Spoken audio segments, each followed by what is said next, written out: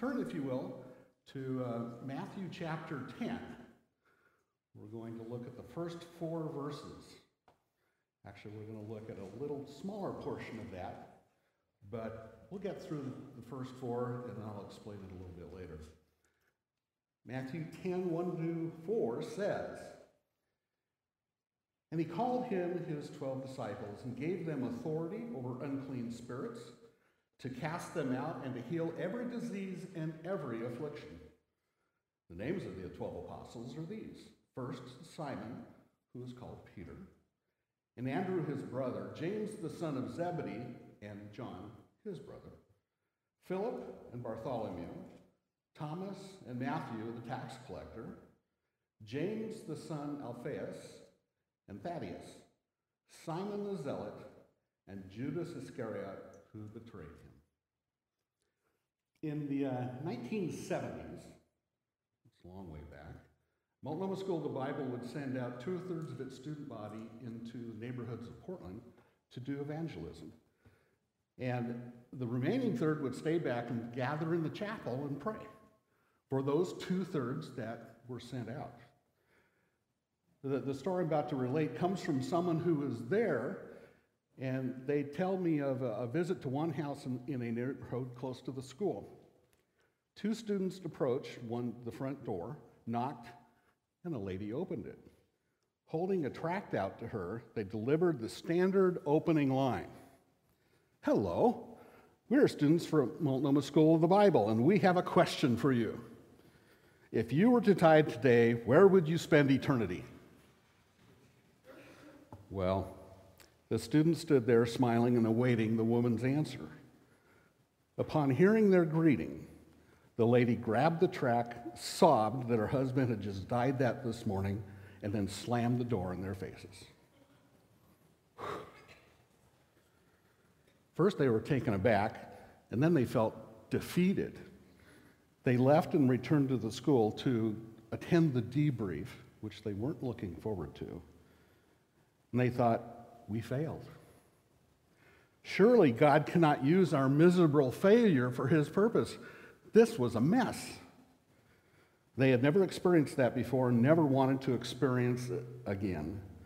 They were devastated. But I'll come back to that story a little bit later. So as Paul Harvey said, the rest of the story is in about 35 minutes. Yeah, you have to stay here for that whole time. The scripture we've been hearing in Matthew has been one of, as believers, rising us to a new level of purpose. Here at the beginning of Matthew chapter 10, we are finding out the Lord has called his disciples to be fishers of men. Am I speaking too loudly? Okay, because I'm hearing ringing. A new purpose, it's the fishers of men is a new purpose for them and an expanded purpose for us. At the end of Matthew 9, we read that Jesus told his disciples to pray that the Lord of the harvest would send out workers into his fields. They did that, but then he called them to be the workers. What Jesus is saying is that unless you apply what you've learned little. Corrie ten Boom agrees with that, and she has said, "The best learning I had came from teaching." Jesus asked his disciples to just not see the world as he saw it, which was looking out on lost humanity through his eyes and his heart of compassion, but they themselves were called to invite the lost into the Lord's kingdom. It applies to us also, because simply praying for the lost is insincere without the willingness to go serve.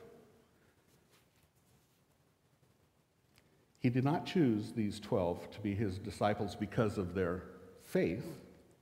Excuse me, I skipped a couple lines. Now, as we see in verse 1, Jesus called his 12 disciples. He didn't draft them, force them, or ask them to volunteer. He simply chose them to serve him in a unique way. He did not choose the 12 to be his disciples because of their faith. It often faltered. He didn't choose them because of their talent and ability. No one stood out. He didn't choose them for their intellect. They mostly didn't understand what he was talking about. The disciples represented a wide range of backgrounds and life experiences, but they had no more leadership potential than those who were not chosen. But the one characteristics they did share with each other was their willingness to obey Jesus. He did not twist their arms and make them do something they didn't want to do. They did this willingly. And with that in mind, we can summarize what Jesus did in these words, and this is the big idea.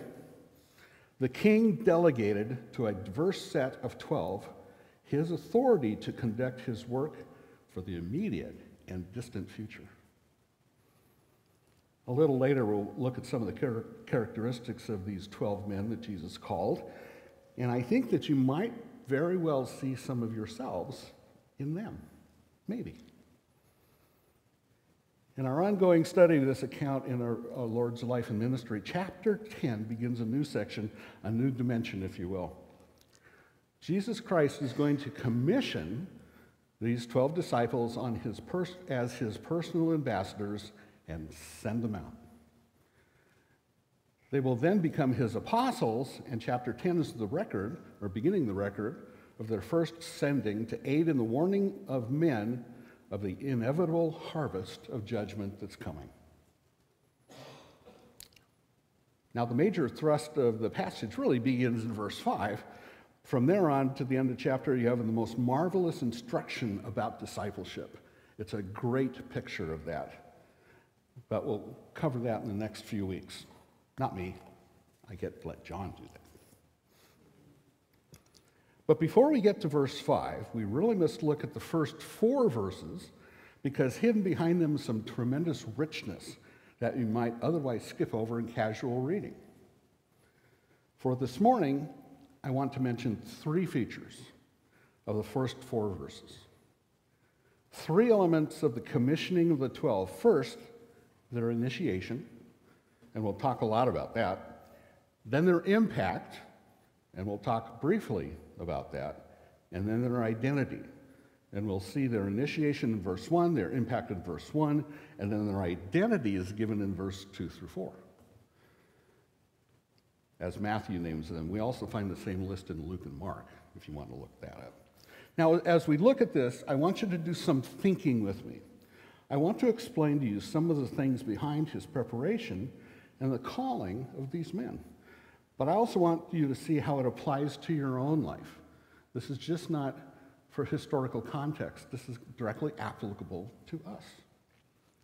I want you to make them directly applicable to you because it is a tremendous pattern of our own understanding of the pattern of discipleship. It shows how you should disciple someone else. It shows how God wants to disciple you. This is our Lord's discipling pattern. This is how he trained 12. First, let's look at the initiation of the apostles. And we only have one statement in verse 1. Matthew 10, verse 1 says, And he called to him his 12 disciples and gave them authority. Now, as I was reading that, I asked myself, how did he do that? How did he start this? How did he get them involved? How did he get them to the place where he called them and then sent them? What was his process? And did he run into any obstacles along the way? I asked myself those things, and I'm going to answer them. First, let's look at the phrase itself and focus on the word call. So my sermon is on one word, believe it or not. The verb is proskaleo. It's a simple term. Kaleo means to call, and pros means toward. It's an intense word that means to call someone toward you. It has the idea of a face-to-face calling so that one can receive a commission. He called them before his face to give them commands, to give them a commission, to send them, to instruct them. It wasn't like, I have something special for the first 12 to step forward. Anyone? That's not what this means. It was direct to the point. It's, look at me. I want you. That's what that word means. Direct to the point. Notice something interesting also. Verse 2 says that they are the 12 apostles, but they're the disciples in verse 1. They were disciples when they were learning. They were apostles when they were sent. They've been trained, and now they're to go out. It's a change in the pattern of ministry for our Lord. He is ramping up because they are at a new phase in their training, moving from the classroom, if you will, to the field. It's time to evangelize. It's time to preach the kingdom. It's time, as verse 6 says, to go to the lost sheep of the house of Israel and preach and tell them the kingdom of heaven is at hand. Now, as I looked at this, there were 4 phases in Christ's training of the 12. Number 1 was their salvation or conversion. And if you look sometime, not now, but some other time, at John 1:35-51, you'll find there's an illustration of the initial calling to faith or calling to conversion or calling to salvation that our Lord uses in the lives of these 12. He called many, but there it pinpoints several of them who we know, and he calls out. And that is the first calling. They were called to believe. They were called to Christ in a conversion sense. But then after that, they went back to their jobs, back to their secular employment, back to their homes. They did not just jump into service once they believed. Other things had to happen first. And then there came the second phase, and that is recorded for us in Matthew 4:18-22. And this was phase 2 in the training of the 12. And those verses read, "While walking by the Sea of Galilee, he saw 2 brothers, Simon, who was called Peter, and Andrew, his brother, casting a net into the sea, for they were fishermen. And he said to them, 'Follow me, and I will make you fishers of men.'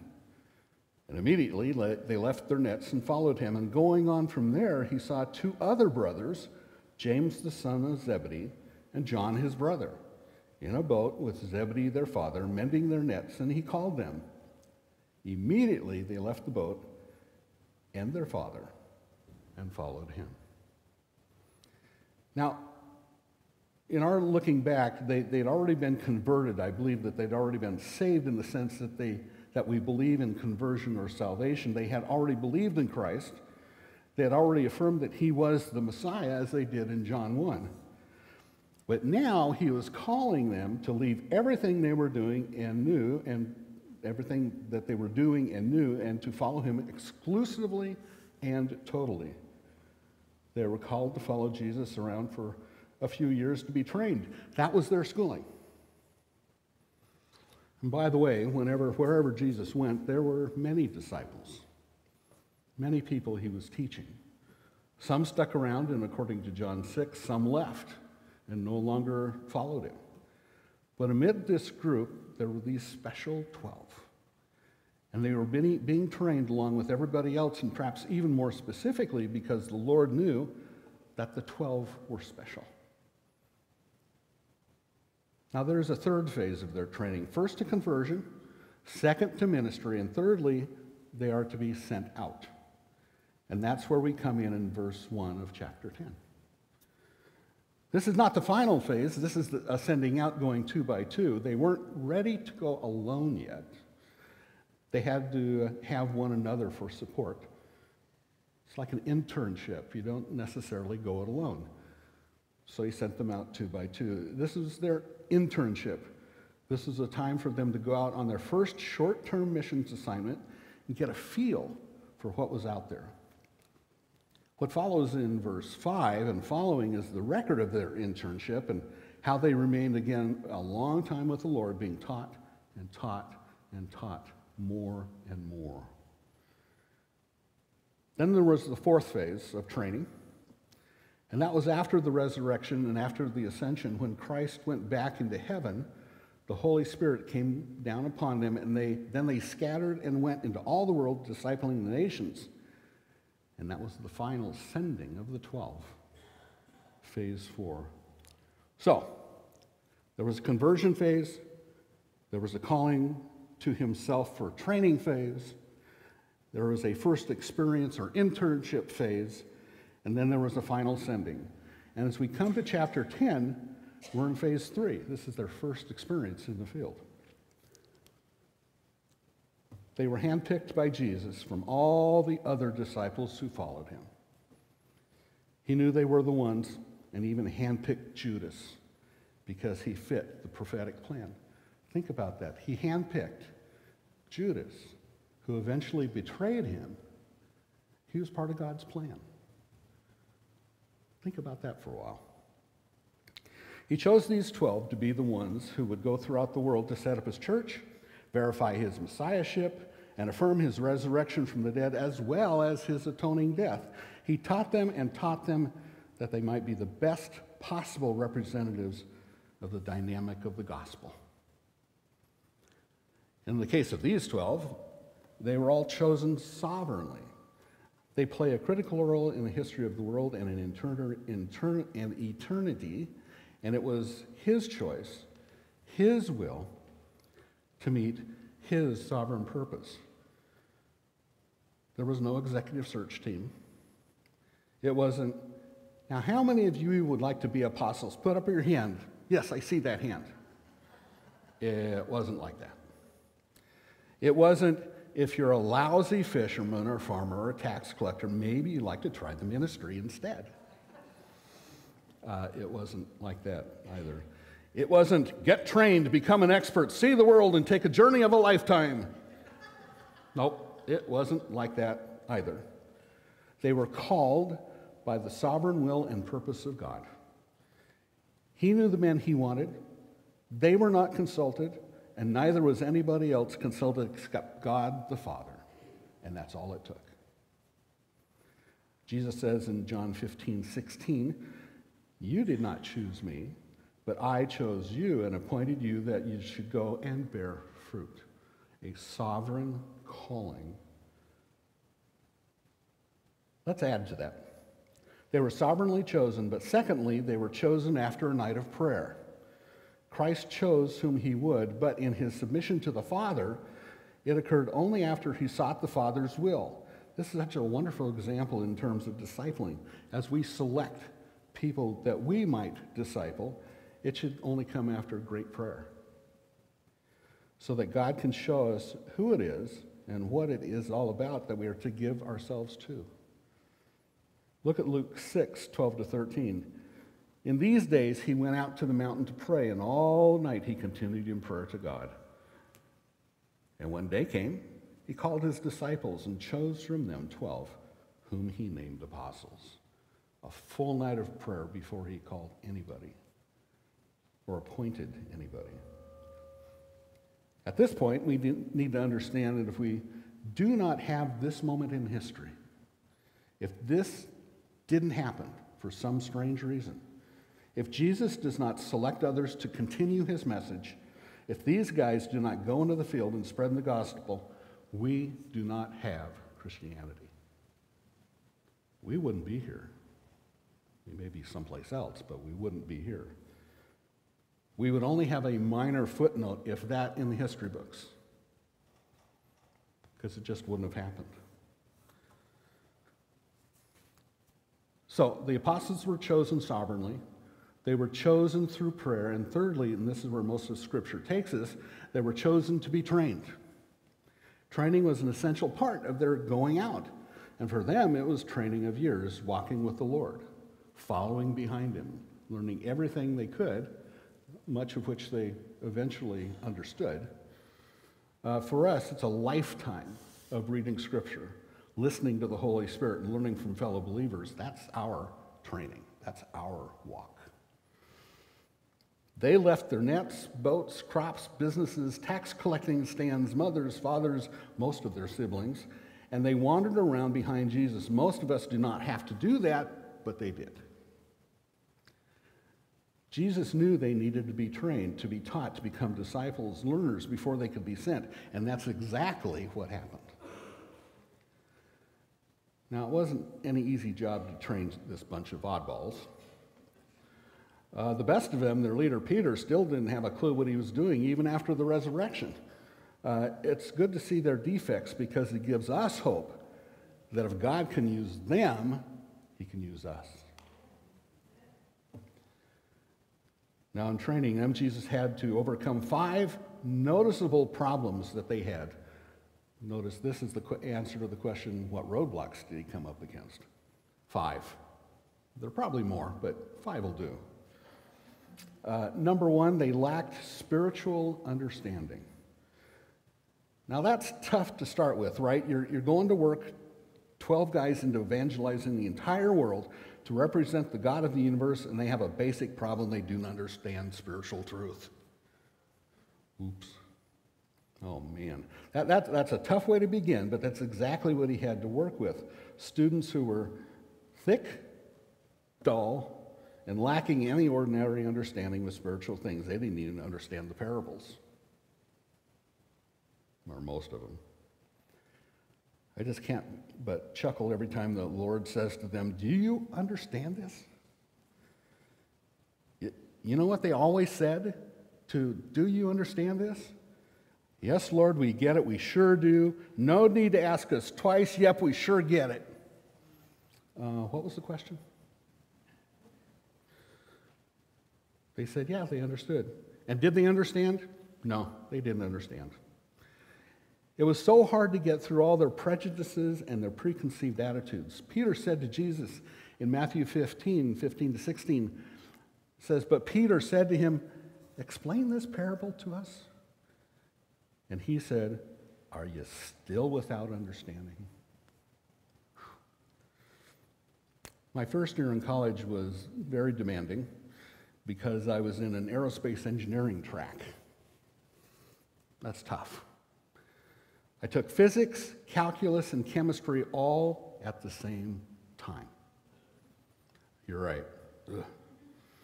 The problem was I needed calculus to get through physics and chemistry, but I was learning calculus at the same time, and they didn't necessarily match up week to week. So what I needed in week 3, I learned in calculus in week 5. That put me a little behind, and why I left that track eventually. I was trying to use something that I'd not yet learned. I was taking 18 hours and I was buried, listening as best I could, yet was not getting it at all. In a physics class, the guy asked a question and the professor answered it. The professor was in a big hurry to cover a whole lot of stuff, and few really knew what he was talking about. Another guy raised his hand and, you know what? He asked the very same question that the professor had just spent 5 minutes answering. And the professor said to him, sir, he's being very polite, sir, if you cannot ask a more intelligent question than that, do not ask a question. I have answered the question. Knock it off. And then he simply glared at the guy for what seemed like an hour. I'm sure it was only a couple seconds, but it was long enough for us to feel absurdly uncomfortable. Can I make you uncomfortable? Well, everybody just shut up and nobody asked any questions after that. It was a great lesson about listening. It was a great lesson about taking note of what's going on, and our Lord is saying the same thing. I don't think he glared at his apostles, but it's the same situation. Do you mean you still don't understand that? Learn to listen and perceive. Now, how did Jesus deal with their lack of spiritual understanding? By teaching and teaching and teaching and teaching some more and more. In fact, when he came back after his resurrection, Acts 1 says he taught them the things about the kingdom of heaven for 40 more days. He didn't stop teaching. He dealt with their lack of understanding by instruction. But they also had a second problem. On top of that, lack of humility. They were a proud, jealous, envious bunch of dudes. Mark records how the Lord was walking down the road and they were walking behind him, elbowing each other and pushing and shoving and arguing like a bunch of teenage boys. That's my description, not Mark's, by the way. Mark 9, verse 33 says, and they came to Capernaum, and when he was in the house, he asked them, what were you discussing along the way? He knows they were fighting behind him. What's going on? And they held their peace. They got sheepish and clammed up because they had been arguing amongst themselves about who would be the greatest. Nice guys, huh? Selfless, humble souls. All the time our dear Lord is walking along, they're back fighting about who's going to be the greatest. And it didn't get any better when they got Mommy Dearest Mrs. Zebedee involved to advocate for her sons, James and John. She was the first recorded helicopter parent. And you can read more about that in Matthew 20, not the helicopter parent part. Now, how did he deal with their lack of humility? I believe he dealt with it by giving them a demonstration of his own humility. Personal example. He likened himself to a little child in Mark 9. He likened himself to a servant in John 13:5, where he washed their feet. And then he gave a new commandment in John 13:34 to love one another as I have loved you. 3 examples of humility. In other words, he overcame their lack of understanding by instruction. He overcame their lack of humility by example and using the example of his own life as a teaching tool. But wait, there's more.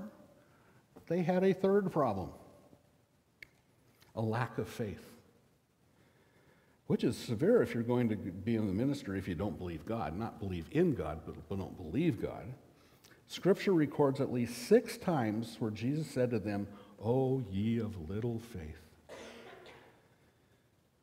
He would do so many things, and they still didn't see what he was doing. What a bunch to work with, and how do you ever transform into a group that will change the world? How do you do that? How did he deal with their unbelief? I believe he did this by miracles. Did this for a lot of people also, but for the disciples, by mighty deeds showing them his power over and over again. The disciples needed to be sure and absolute and confident. And one of the purposes of his miracles was to show them that. They needed to know the resurrection really happened. He appeared to them, and he appeared to them again and let them touch him and feel him and see him. They needed to know. And all this was a part of the teaching process. They also had a fourth problem, lack of commitment. They would say, or Peter said this, "We will never forsake you." "Why, everyone may forsake you," says Peter, "but I'll never forsake you. I would never deny you." Oh, they really talked it up. But when it came down to the crisis of that terrible hour, where were they?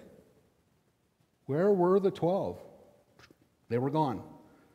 We find Peter denying, Judas betraying, and the other 10 splitting, getting out of there and going who knows where. They couldn't manage it, and they were gone. How did Jesus deal with that? He dealt with it through prayer and more teaching. He didn't abandon them.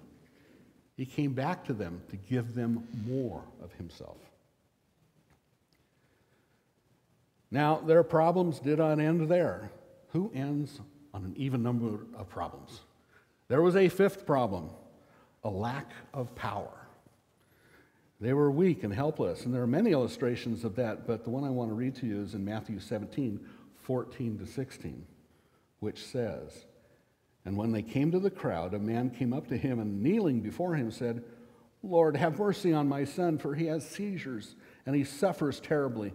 For often he falls into the fire and often into the water. And I brought him to your disciples, and they could not heal him.'" After they had received the power to heal, they couldn't do it. They've been out trying to do their thing, and they're doing all the motions, but nothing happens. Jesus continues. And Jesus answered, "O faithless and twisted generation, how long am I to be with you? How long am I to bear with you? Bring him here to me." And Jesus rebuked the demon, and it came out of him, and the boy was healed instantly. Then the disciples came to Jesus privately and said, Why couldn't we cast it out? And he said to them, because of your little faith. For truly I say to you, if you have faith just like a grain of mustard seed, you will say to this mountain, move from here to here, and it will move, and nothing will be impossible for you. They didn't understand and didn't have faith in what he had done for them. They showed faith in intense prayer, but they didn't have power. And how did Jesus deal with that?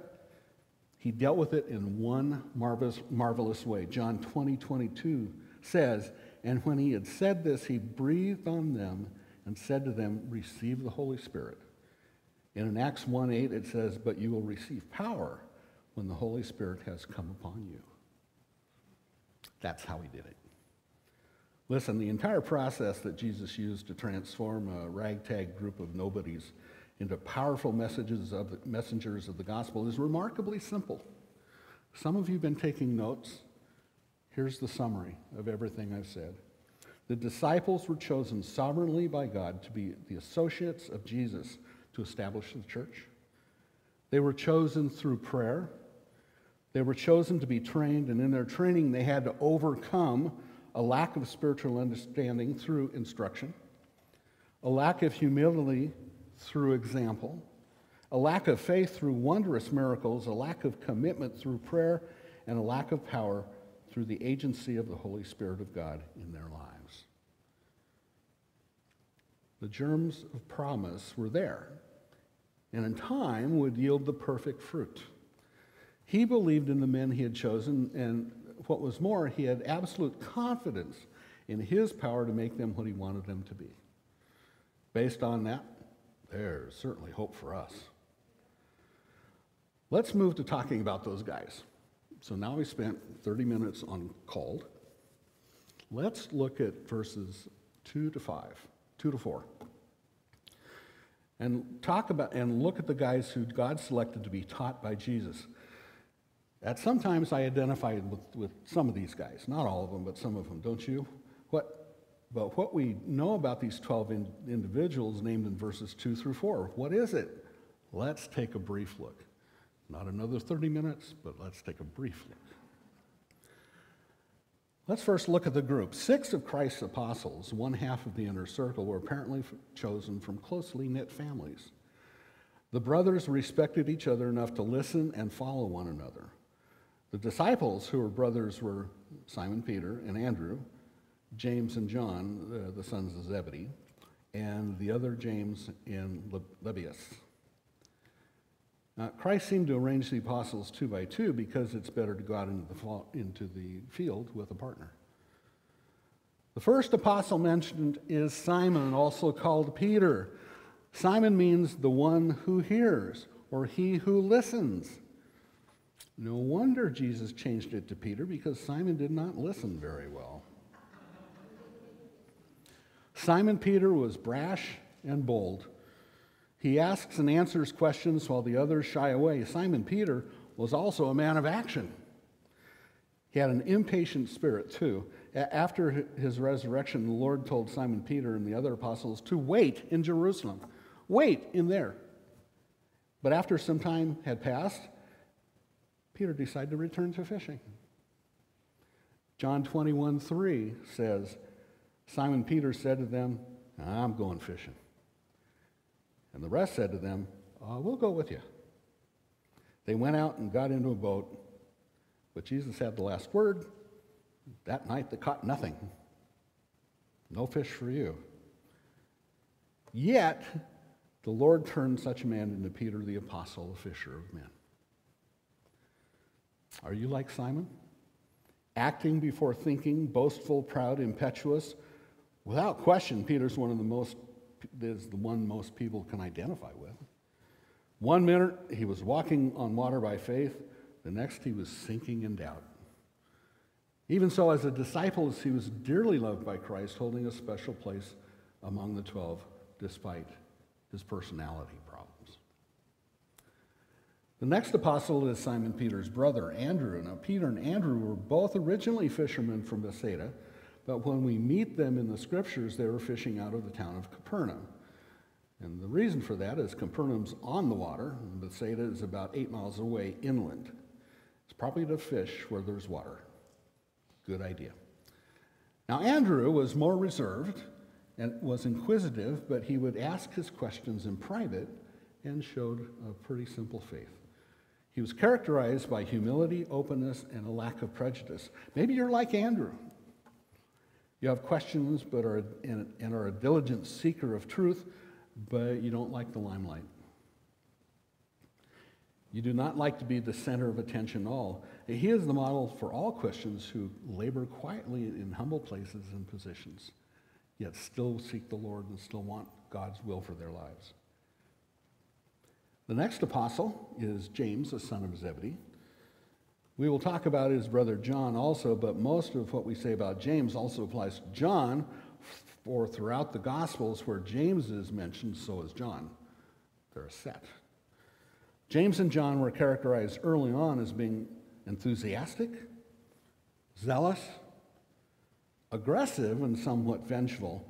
In Mark 3:17, Jesus called them sons of thunder. Roar. In Luke 9:52-54, we read that as they were going through Samaria, they became victims of religious and racial animosity. James and John responded saying, and see if this fits some of you as you're driving down the freeway, "Lord, do you want us to command fire to come down from heaven and consume them?" Original road rage. Does it sound familiar? Well, it's not a great use of their power. Their passion for Jesus is commendable, but their quick sentence of judgment and quest for vengeance kind of missed the mark a little bit. But they are examples of how through Christ one's character can change. John was brash, zealous, ambitious, and vengeful, as was James. Yet we find in the epistles of John that John wrote toward the end of his life, showing vastly different characteristics. He'd become gentle, loving, and selfless. The Holy Spirit can do the same in all our lives. But we need to yield our temperament to him first. We need to yield, and then we will change. Philip had a practical, analytical mind, which is generally a virtue, but something that hindered him from spiritual discernment at times. In John 6, when Jesus feeds the 5,000, it's to Philip that Jesus asks, "Where are we to buy bread that these may eat?" And the text there tells us that Jesus said, this is to test Philip. And Philip didn't do very well. Philip at once calculated it out in verse 7, 200 denarii worth of bread is not sufficient for them. Now, Philip is practical, yet he did not see the bigger picture and did not see it would have to be the Lord that would provide, not him. Maybe you see yourself somewhat like Philip. Your tendency is to be thinking and practical, but a little short in the spiritual insight, the broader insight. God can use you even as he used Philip, if you will let him. The next apostle is Philip's friend Nathanael, who is also known as Bartholomew. He too, like Philip, was a student of the Old Testament and earnestly sought God's truth and the coming of the Messiah. However, Bartholomew was affected by prejudice. And instead of judging Jesus from Philip's report, what Philip said about him, he judged Jesus according to where Jesus was raised, saying, "Can anything good come from Nazareth?" However, Bartholomew was more controlled by truth than prejudice, so he ended up following Jesus. Jesus helped change his prejudice, eliminate his prejudice. Brings us to Thomas. Thomas' pessimism is well known. When Jesus took the disciples with him and he went to raise Lazarus from the dead, it was Thomas, being aware of the danger of going to Jerusalem, which was the stronghold of the scribes and the Pharisees, said, "Let us go also that we may die with him." He fully expected the religious leaders to seize and to kill Jesus, and them along with him. This expresses the doubts of Thomas about the miracle which Jesus was about to work. Moulton says these words reveal love, but they are the language of despair and vanished hope. There's an important lesson to be gained from Thomas that if we're truly looking to know the truth and we're honest with ourselves and others about our struggles and our doubts, God will faithfully meet us and reveal himself to us just as he did for Thomas. We already know much about Matthew, also called Levi. The man considered to be a traitor to his nation, being a tax collector, and worse than thieves and prostitutes, is changed into the apostle whose primary ministry is to those he was supposed to have been a traitor to, the Jewish people. Matthew marveled at being called. However, it shows that your past is no hindrance to what God can do with you. Your past doesn't matter. God can change you. Come anew to him. And all that's forgiven. Like us, Matthew longed to be accepted and loved. Matthew recognized Jesus as someone worth sacrificing for.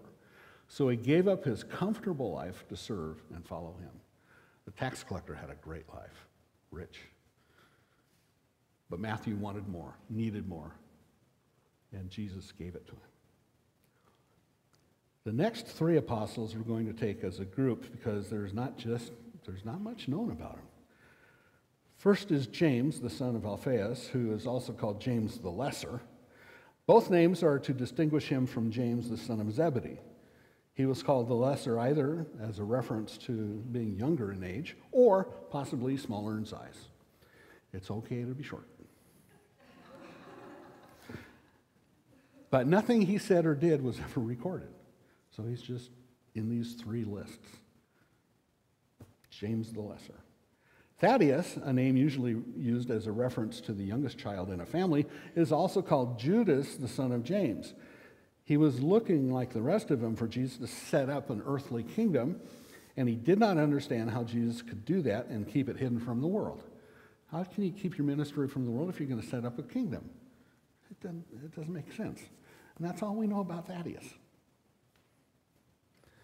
Of Simon the Zealot, only this title gives us some insight to him as probably a member of a radical political party of the Zealots. This is actually I find this one more interesting. The Zealots wanted Rome overthrown and used guerrilla tactics which included assassinations, ambushes, and similar tactics to achieve their ends. In other words, Simon the Zealot was a terrorist. My mouth, your ears. But whatever originally motivated Simon to join Jesus, the negative was replaced with increasing devotion to the Savior. He too had his life turned around and was able to serve the Lord. Like these three, you may feel that you are obscure and unimportant, but God can and will use you if you will let him. God will use those who seek him regardless of personal characteristics or backgrounds. That leaves one. Fortunately, there was only one Judas Iscariot. And in the church, they're a small minority. Here is a man controlled by self-desire, a covetous man of whom Scripture records that he stole from the group's purse, for he was their treasurer. His greatest act of covetousness was his betrayal of the Lord for 30 pieces of silver. His greatest hypocrisy, using a kiss as a sign of betrayal to the Lord. God needed, listen to this is why he was chosen. God needed a man with a wicked heart, and he found it in Judas. However, Judas fulfilled the reason he was chosen. God chose rightly, no matter what we think of Judas. Like the apostles sent out by Jesus onto the mission field, the ability to serve God was not based on their abilities, but on God's ability. Let me say that again, a little differently. The ability to serve God is not based on our abilities, but on God's ability. Like them, God can change you, equip you, and empower you to serve him, but you must be willing to follow and yield yourself to the Holy Spirit, just like the apostles did. They were ordinary men who did extraordinary things because they served the living God. Now for the rest of the story. Back to Multnomah School of the Bible. At the end of the day, those who went out came back together with those who stayed and prayed and shared the stories of how God blessed them. The two in my story did not want to share their failure. It was embarrassing, it was defeating, and in no way would they share. In the middle of the student gathering, President Aldrich came up on the platform and interrupted. This is what he said. The school just received a call from a woman who had two of our students knock on her door. Her husband had just died this morning, and she wants to talk to someone about the tract. We're sending someone right over now to talk to her. Wow. The greatness of God's grace is seen in his choosing the undeserving to be his people and the unqualified to do his work. It should be a marvelous encouragement to every believer to know that the apostles had a nature just like ours. We are tempted to become discouraged and disheartened when our spiritual lives and witness suffer because of our sins and our failures. Satan tries to convince us that those shortcomings make us useless to God. But Jesus, using the apostles, testifies to the opposite. The apostles did not lead the church in turning the world upside down because they were extraordinarily talented or naturally gifted or even great listeners, but because despite their human limitations and failures, they surrendered themselves to God, whose power is perfected through Jesus Christ in man's weakness. To this day, no one knows the real outcome of that visit to that woman by Multnomah School. They only knew that they did what was asked of them, even with an uncertain outcome. Like the apostles, they too realized that the ability to serve God was not based on their abilities, but on God's ability. Let's pray. Heavenly Father, thank you for the Gospels and the beautiful truth that Jesus is the Messiah of our spiritual King and our spiritual King. Thank you for the many things we can learn from the commission Christ gave to his apostles and apply it to our own lives. We recognize that in your grace, you chose us who would believe on Jesus' name and trust him as our Savior to witness to a lost world and to now entrust us to be a light to lost sinners and ministers of the new and better covenant in Christ's blood. Thank you for your love towards all of your people of faith, and help us to live and work for your praise and your glory.